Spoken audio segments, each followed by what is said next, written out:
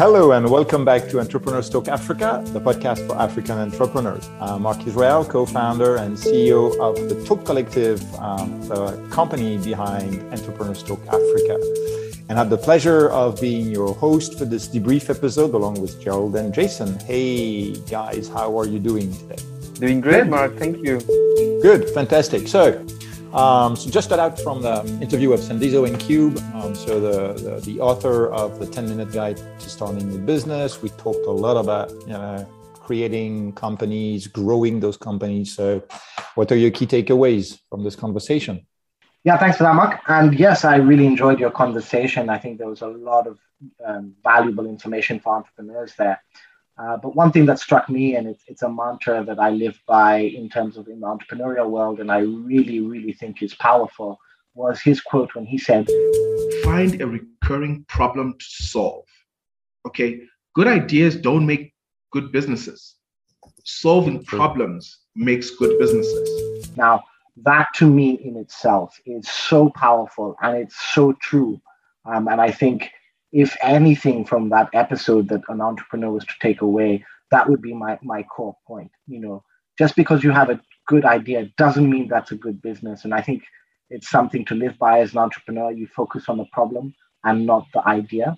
And he really puts that forward and puts that home. And I think totally with you on this one. Thanks. Gerald?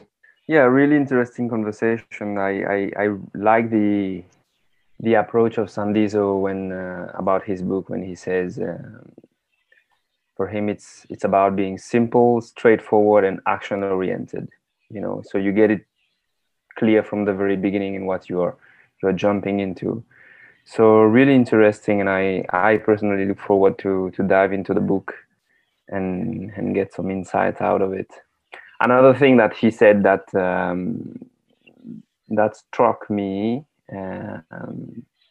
Me personally, because I am very much into impact and doing things that changes life. When he says, when you create something that changes lives of people, you start to get addicted to it, and in the end it changes you. So yeah, I 100% can visualize and align to that. And when you think that what became a book today started as just answering questions of people, and then it was a PowerPoint, and then it ended up being basically a little manual to help you be successful. So yeah, found that really interesting. One last thing, and this was funny when you asked Mark, do you have a secret sauce to success? And he did, yes, I do have a secret sauce to success. I was like, I am all ears. Tell me all about it. In your opinion, and because you did that for 20 plus businesses, so is there a secret sauce to growth?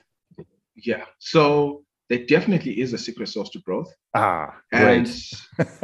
I want to hear it. So, there's three primary things. So number one is figure out the kind of entrepreneur you are. And I think he's spot on when he says you need to find out what type of entrepreneurs you are. What drives you as an entrepreneur? There's nothing wrong to be an entrepreneur that is totally, completely oriented in building fast growth startup, looking for acquisition, exits, IPOs, and stuff like that. And there's nothing wrong to be an entrepreneur who is more impact oriented. But you got to be true to yourself and honest to yourself from the get-go to define like, why are you in that? Why are you doing what you're doing? What type of entrepreneur you are? And it will help you along the way. And I would like to join Jason in his point he raised, and Sandizo when he says, successful businesses solve problem. As you say, Mark, ideas are cheap. We can sit down and have ideas from 9 a.m. to 9 p.m. every single day, 365 days a year. But at the end of the day, they remain ideas. And if you are not actually solving a problem, and if you are not actioning it and executing it, well, we're not going very far. Yep. Yeah. So Completely yeah, right. yeah. Yeah, and just to jump on your point there as well, I think you were mentioning about how you find what type of entrepreneur you are, and that leads to a deeper discussion that I think has run throughout the podcast or throughout previous episodes, which is that difference between Silicon Valley and Africa. And I think he even mentions it where he says, most of us have bought into that Silicon Valley hype of what a startup should be and how a startup should grow and this hyper growth, blitz scaling and so on. And I think by identifying that from the very onset, I agree with you, Gerald. It is paramount to how you grow your business, how you have that impact in your business. And it's not always going to be the same path that is laid out in Silicon Valley. So I thought that was really valuable. But just to add my last point of value that he mentioned was this value of volume. And this was when you guys were speaking about the importance of having a balance sheet and break-even analysis before you even start a company, which a lot of entrepreneurs miss out.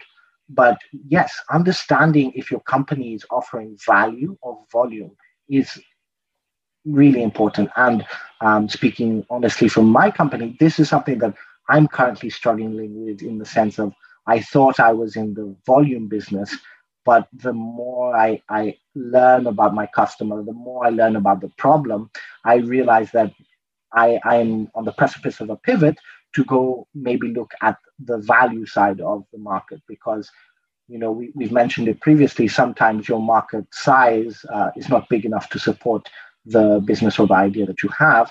Well, that doesn't necessarily mean it's the wrong approach. It's just, focused on the problem in a different way. It's not about the idea. So I think that ties into it. And some really valuable advice. And I look forward to hearing more from him, actually.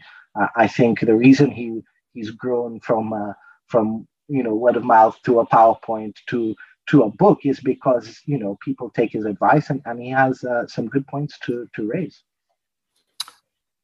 Yeah, no, I thanks, Jason. I think I'm not going to paraphrase all that you said. I think it's pretty valuable thing. I think I just want to maybe bounce back on a couple of stuff. So the first thing is the simplicity, and I love the idea of being an entrepreneur. It's not about having big ideas, much more about executing them flawlessly somehow, or even not flawlessly. I think everybody makes mistakes, but it's just the continuing execution. Whatever happens. And I think that's the simple down to earth kind of philosophy. It's everybody is scared about starting a business. Well, not everybody, but a lot of people are scared about building a business. But at the end of the day, I love the secret ingredients to growth and to success. I think it's just very down to earth. Once again, it's not rocket science. And I think there is something that we tend to forget. And I love the point on Hollywood and Silicon Valley, actually, kind of things that, hey, we look at those big guys. Well, there is a staggering statistics that I keep remembering every day. So when you look at any given country, and particularly in Africa, most of the GDP is done by small businesses, not the big boys, not the big companies, the big banks, the big importers, exporters of goods and so on. No, it's the little guys. So there is nothing wrong with having an SME that, even if it's growing fast, there's millions of people who are doing that, and not only in Africa, in the US as well. So we hear about those big names in the valley, but lots of other guys who are smaller, who are doing their thing day in, day out. They're still successful. They're not making zillions of dollars. They haven't raised billions of dollars. They're not unicorns. I was reading actually an article this afternoon from one of my former bosses who said, well, don't look at the unicorn, look at the cockroaches. Because sometimes the cockroach, as those are the ones who will become the unicorns of the future. So, and there are much more cockroaches actually than unicorns. And the last point, which actually relates, and I was reading, and I'm still reading a fantastic book by Daniel Pink titled "To Sell Is Human," and he comes back on the value of questions. Okay, and if you think about his book, Sandizo's book, coming from questions he answered and then derived that into PowerPoint and then into a book. I think it goes, the power of the question is very interesting. For example, what Pink is saying in his book is that one way to engage your customer on Twitter is by asking questions. Okay. It's not about doing affirmations. Affirmation is good, but questioning is even stronger. And I think that asking questions, questioning what you're doing, trying to simplify every single day makes really a big difference at the end of the day in whatever you do. So it was a very good interview. I loved it. Very happy that you got so many insights, and I hope that you on the other side of the line, you got some good insights as well. So thanks very much, Gerald, Jason, and Sandizo. And thank you for all of you who tuned up and are listening. You've been listening to the debrief of Entrepreneurs Talk Africa, the podcast for African entrepreneurs. And we'll see you next week. Ciao.